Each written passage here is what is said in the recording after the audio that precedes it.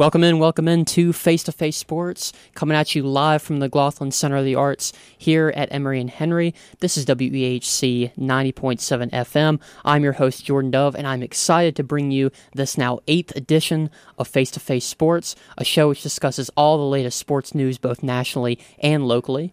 Tonight is a special edition. Emory head basketball coach Ben Thompson is in the studio with us. Coach Thompson has coached the program now for 3 years. He's been here since 2019. Before coming to Emory, he was the head coach at SUNY Canton up there in New York, where he left as the 4th winningest coach in their program's history.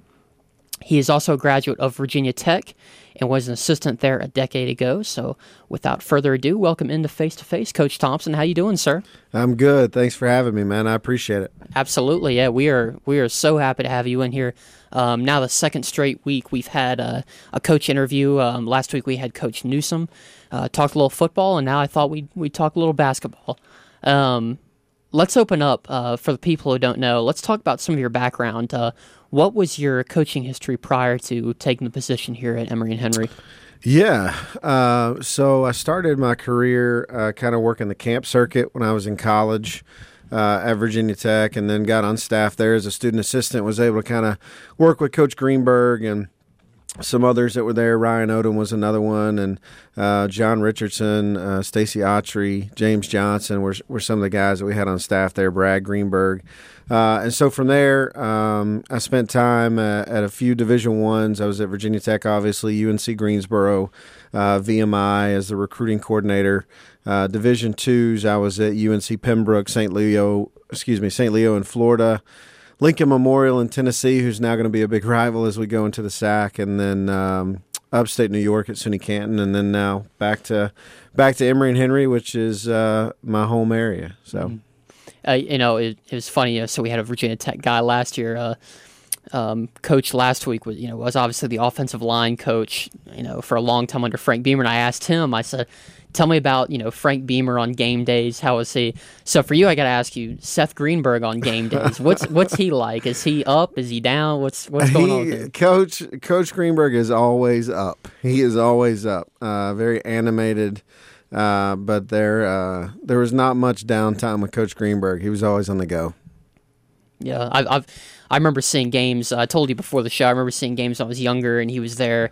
And I've really, really enjoyed seeing his career progress. Seeing him on television, he's done great. But another thing I would ask you before we get into Emory, could you talk about summer of 2018?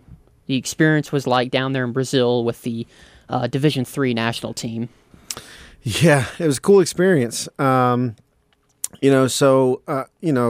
a coach, you always want to coach at the highest level, and that can be what you perceive to be a high level. For some people, a highest level is high school. That's as high as they want to go. For some people, it's Division II, some it's Division I, some it's the NBA or whatever. But I've always had a goal of coaching a United States team. That's something that I always wanted to do, to coach a team in international play, and I got to do that. And so we took a bunch of kids, 9 kids from different D3 schools throughout the country, went down to Brazil and the guys, it was way more of them than me, but set a record for scoring in that, and we went 5-0, I think, which had never been done before, against kind of there was one team that was our age and younger, but all the other teams, most of them were pros or semi-pros, and kind of how we had the G League here in the States.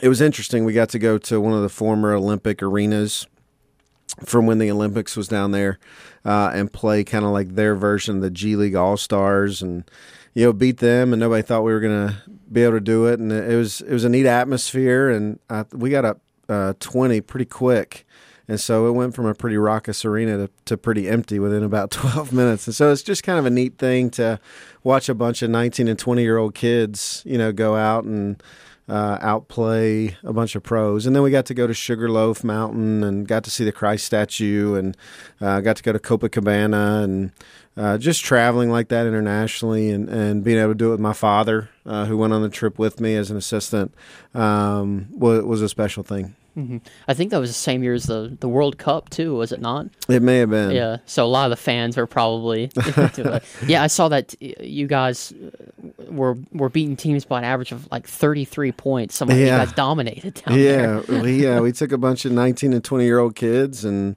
in a short time, they kind of bought into a system that we had to put in pretty quickly. We actually congregated in Orlando. All of us went down to Orlando, and then we flew from Orlando down to Brazil, and Coach Leo and Coach Ron helped us do that and kind of facilitated the trip, and it was just a great experience overall. And there are tryouts for that, or or do you guys handpick? No, so Coach Ron kind of serves as like the GM for the team and coordinates travel and all that stuff, and he picks the team.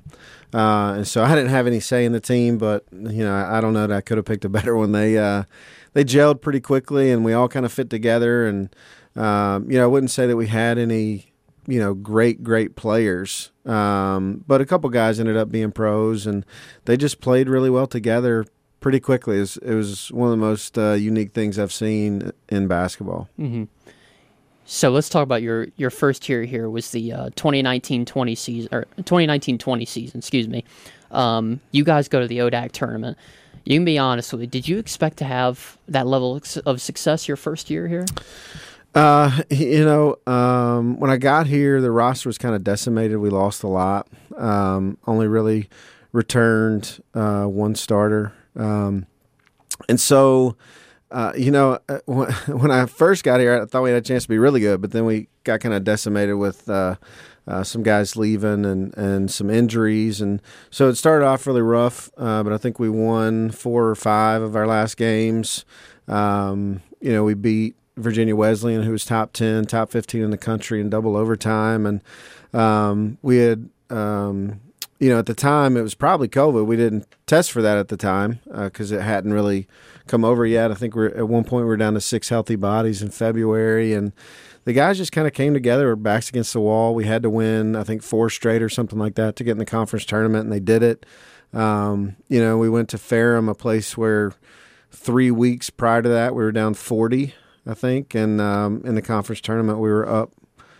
Same team, same location. We were up 1 with a minute to go, and so they just our guys just really kind of gelled together, backs against the wall. And I wish we'd had a little bit more success and made it to Salem and had a few more wins that year. But I couldn't have been prouder for how the guys just fought so much adversity with guys, kind of leaving the program in the transition, and then injuries. And then at the time we thought it was the flu. It may have been COVID.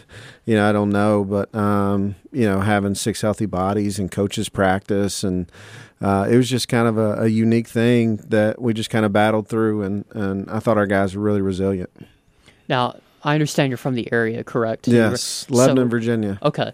So when you were up in New York coaching, had you been eyeing an opportunity to come back to Southwest Virginia, or even Virginia in general, the state? Yeah, I'd never lived north of Lexington, Virginia. Okay. When I was at VMI, I'd gone south, all the way down to Tampa, Florida. But actually, Coach Wilson, who was the coach prior to me, sent me a text one day randomly. He's like, "Hey, can I give you a call?" And I said, "Yeah." So he called and said, "Hey, I'm leaving, but I think you'd be a great fit here. You're from the area." And, he, I'd known him for a long time. I think he was, pleased with some of the stuff that he'd seen from afar. And so Coach Crutchfield called me and asked me to apply, and went through the process, and it ended up working out. Obviously I'm here, and so it worked out. And so Coach Crutchfield hired me, and, it's been great. And the support of Dr. Wells has been awesome. And so, so I wouldn't necessarily say that I was looking here specifically. I was dating someone at the time, long distance, and so that was challenging. She was in Wilmington, North Carolina. She's now my wife. And so to get back closer to my family and her family, conveniently it ends up being the school that I had my first basketball camp at, and used to come to summer camps here. And so it's home for us, and the Lord ended up working it out, and it's been a great fit. Now, let's talk about players for a second. In terms of recruiting, yep. What do you personally look for in a prospect? A lot of things. Grit, resiliency, toughness, those are all things that you try to figure out. Sometimes it's hard. They have to, some guys get enamored with athleticism, and those things are important for us. As we've made this move to Division II, obviously skill set, athleticism, length are all things that are important, but we also have to find the right guys that fit our culture. And so for me, there's really talented players out there. There's talented players that we've passed on. For me, I don't want to compromise the culture of our team, of our program. And I think we've gotten it to a really good spot. And so one of the things that I really like to do is when I go visit kids' high school or watch them play, I really like to talk to the janitor. It's one of my favorite people to talk to. A lot of times kids can fool coaches, ADs, principals, but the janitors know who they really are. And so janitors, custodians, cafeteria workers, those people to me are the best source of knowledge to figure out who a kid really is and the character that they have. And so for us, all those things are great as far as athleticism and skill set and grit and toughness and all those things, but the character piece is not something that I'm willing to waver on. And so for us, that's the biggest thing that we look for.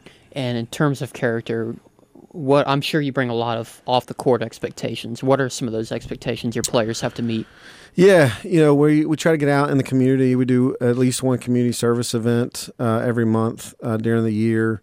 We do the camps and clinics, and just guys conducting themselves, the way that they should, kind of the way that I explain it to our guys and to recruits. They've all heard this. My wife is around our program a lot, and my son is now 2 years old, and we actually have a daughter that just turned 4 months today. So we got 2 under 2. So it's a crazy household with the Thompsons right now. But, I would love to think that at the end of the game, my son, who's 2 years old, is going to run up to me. But the reality is he's probably going to run up to his favorite player, and they're going to lift him up and let him touch the rim and the net and all that stuff and take him away to the locker room and stuff. And so our guys know this, but I want guys in our program that don't have to worry what they're teaching my kid in the locker room. We want gentlemen student athletes. And so we can go out and win a bunch of conference championships, national championships, but if we don't do it the right way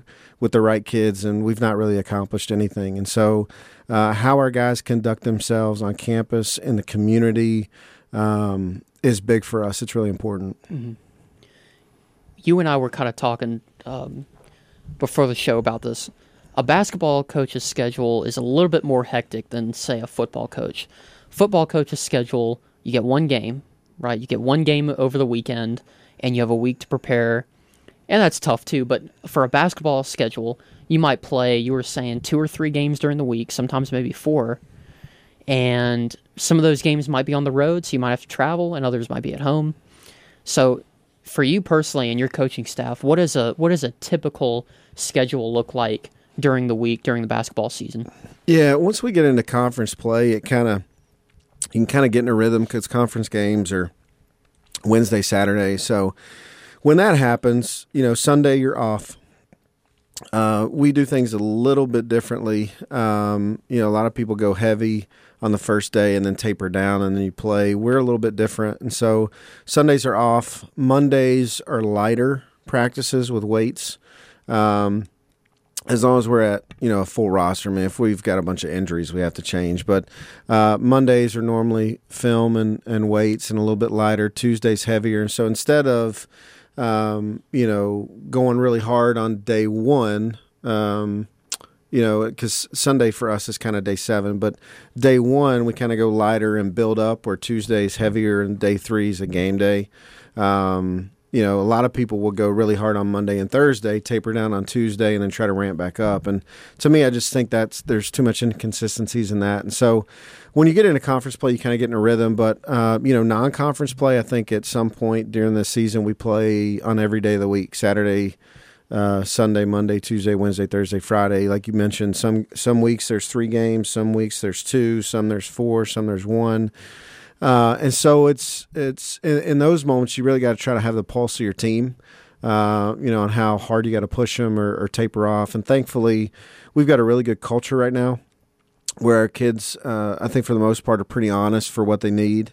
And so I'll talk to our captains or kind of our elder guys and be like, hey, what are you guys thinking? Does today need to be a lot of reps or a lot of prep or a lot of film or, a lot of stretching or whatever the case may be. And so we lean on them quite a bit. And then we try to gauge the pulse sometimes ourselves as well. And so, that's kind of how we do it. Not that it's right. But that's just kind of the best method that I've seen over the years to try to prep for those things.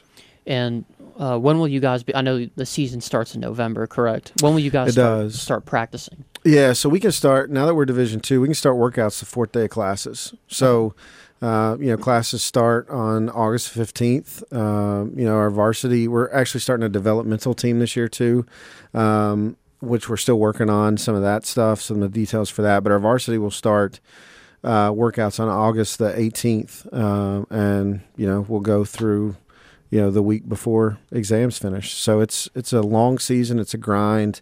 Guys that like basketball don't last normally. Guys that love it do, and so it's just different with the move to Division II. It's ramped up at a completely different level, especially with us going into the SAC, which is like the ACC of Division II. I tell anybody that will listen, because I've been in the league before, it's really a Division I conference that masquerades itself at the Division II level. And so we're going to have to be as good as or better than a lot of Division I teams to be any good in the SAC. And so, we can't have a Division III mindset or model any longer. And that kind of leads me in, everyone in the area has heard, about Emory transitioning and things like that. So what does that transition to D2 look like for you guys? And also, how do the scholarships work now for the basketball program? Yeah. So what it looks like for us is we have a lot more access to our team, which is better for culture and player relationships and development. We're able to be around our guys a lot more. We're able to start earlier. We're able to be a little bit more complicated offensively and defensively because you get, a further start. This year with Division II, most of our guys decided to come back and do summer school and work out on their own and do strength and conditioning, and I think that's going to pay dividends for us later on. The travel is a lot less. So like in the ODAC, the closest school to us was Roanoke. That's an hour 45, right? And so within our division, almost every school with the exception of LMU and Limestone and LMU's like 2 hours. Limestone's 2.5, but all of them, Wise is an hour, Tusculum's an hour, Carson Newman's an hour and a half, Mars Hill's an hour and a half. Those are much closer road trips. Not to mention once you got past Roanoke, everybody else was 2.5 hours to 6 hours. Well, now the furthest trip in the SAC is Coker, which is 4.5, and you only have to do it every other year because you rotate the other sides. You play everybody on your division twice, everybody on the other side only once. And so it limits our travel. The scholarship piece, we're able to supplement some of the academic and financial aid that students get to kind of help them there. And so it's been a great move, I think, for the school. And it's definitely been great for the department and for our program. Let's talk about that schedule a bit. You've been in this conference before, so you know who you're going to play and everything. And you can be honest with me. Yeah. Who are you circling on the calendar? Who are some teams you're paying extra attention to? I'd be lying if I didn't say LMU. Just because I coached there before, and I still have a lot of friends there, a lot of people there. They've been kind of king of the conference for a long time. So I'd be lying if I didn't tell you them. I think Wise, the proximity will be a big rival for us. I've known Coach Mellinger for a long time. His grandfather used to be the coach here years ago. So those two I think will be big for us. I know almost every head coach in that league. I've known them for years. So it's a tough league. There's no nights off. And when I tell people it's like the ACC, it's hard for people to comprehend until they see how good it is. I'm not going to name names, but the year that I was at Lincoln Memorial, we at LMU, we lost in a national championship. and had a great team. We had 9 guys on that team go play professional basketball.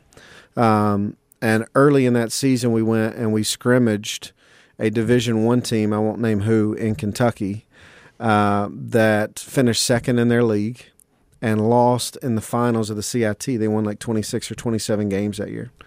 And at one point in the scrimmage, we were up 30 points. Division II, LMU, up 30 points over a Division I, 26, 27 winning game team. With 12 minutes to go in the scrimmage, and we just played it like a regular game. And so, I think we ended up winning by 20 something. But at the same time, like, I don't think people understand how high the level is. The team that we lost to in the national championship, Augustana, they beat Iowa that year. Iowa went to the Sweet 16. And so it is a high level of basketball. And so we're going to have to strap up and be ready every night. And obviously, your players, you coach your players hard, and I know they work hard for you, but because of the move from D3 to D2, do you see them having a little bit more, attention to detail this upcoming year because of the move up?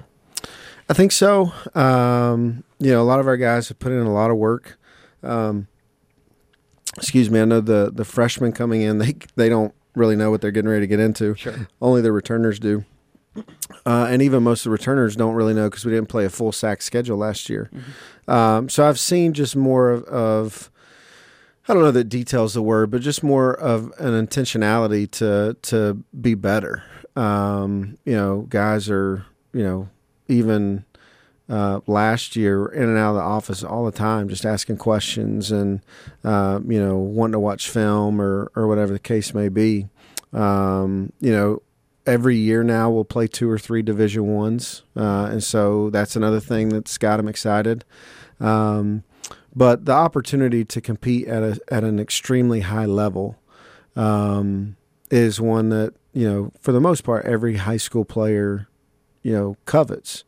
And so one of the interesting things is I think we've also seen kind of the guys that really love the game versus the guys that like the game. And so it's kind of neat to see that differentiator throughout the years. In Division III and the ODAC was a great level. But this thing is a whole nother deal. And I'm glad that we're kind of getting back to our original roots from the Smoky Mountain Conference with, some of those members, because a lot of those members are now members of the SAC. So even before, a lot of our opponents and league members predate, the ODAC. So we're kind of returning to some regional rivalries, which I like. Mm-hmm. Could you take maybe a minute to introduce, or, for the guys who've been there, reintroduce, I guess you could say, some of the players in your team, and who's looking to have some big seasons this year, do you think? Yeah. So Patrick Antonelli's back. He's a redshirt sophomore for us. Tyler Arnold is back. He didn't play much last year. He had some different things going on that kind of prevented him from doing so. So he's a super senior for us, 5th-year senior. Micah Banks is back. He's a super senior for us as well. Gabe Brown's a sophomore. Jalen Leftwich is a sophomore. Cade Looney's a sophomore. Those 3 guys started for us as freshmen. Patrick started at times. Micah started at times. Tyler started at times. Jacob Morgan at one point last year was, I think, the best shooter in the country. He's back as a sophomore. Malcolm Morgan has been a 3-year captain for us. He's back as a redshirt junior. Jake Moynihan's from Indiana, led the entire state of Indiana in rebounding and brought us a toughness and a rebounding edge last year. So he's back as a sophomore. Kevin Rodriguez is a redshirt junior who's a scoring guard that, if he's listening, is a really good passer and rebounder too. I don't know if you're listening, Kev. But he can really score, but he can do some of those other things as well. Jake Thacker's hometown hero that we were talking about before. Russ Wells, joined us from Smithfield. He was on the team last year, and is continuously getting better. And he's back as a sophomore. He's just kind of a 6'6" kid that can play inside and outside. And then we've got some new guys. Jacob Dar, originally from the Sudan, but he's from Nebraska, 6'7" wing. He actually had a Division I offer and decided to come here as well. Christian Drummer is a 6'4" guard from Georgia, near the Atlanta area. I think he won Defensive Player of the Year in Georgia for 3 times, sophomore, junior, and senior season. Marshall Klug is a 6'9" kid from Greensboro, super skilled. So he's coming in, and then Bradley Wolf is a 6'10" forward from Wilmington area. So we didn't lose a ton from last year's team, which is nice. We kind of have most of our core back. We lost Dylan Catron, which hurts, and Corey Keene, which hurts. Both kind of local guys that just kind of decided to kind of move forward more with the academics and less with basketball. And so we'll miss those guys, but the rest of our core is back, and so I think we have a chance to do something special, hopefully. How many you were talking earlier about guys are here over the summer, and how many of them are here? All of them this summer. All really? Yeah, all of them decided to come back. Summer classes and things like that. Yeah, and so they've been able to work with a strength and conditioning coach and do workouts on their own. Now some of them are in and out because they have different vacation times and stuff like that. But I was really pleased and impressed that they all decided to come back, and it's great that they get to spend time together in June and July. Especially integrating the new guys than doing it, the second or third week of August. I think it just helps our team chemistry and culture, and so I'm glad that those guys decided to do that. Mm-hmm. We've got around 3 minutes left in the show. I want to ask you one more question. You've been coaching a while now. What would you say as a coach gives you the biggest gratification? For me, it's watching a kid at a starting point and then watching what they become. Some kids come in more confident than others, but where a kid starts from and kind of that growth and that path, each kid has a different journey, and experiencing something not only individually but together is what, to me, makes things so special and what makes college athletics so much different to me than anything else. When they come together, and I'm talking, not just basketball wise, but as a person, academically, we've got guys, that really struggled in high school academically and never thought that they'd be able to get a degree from a high academic institution.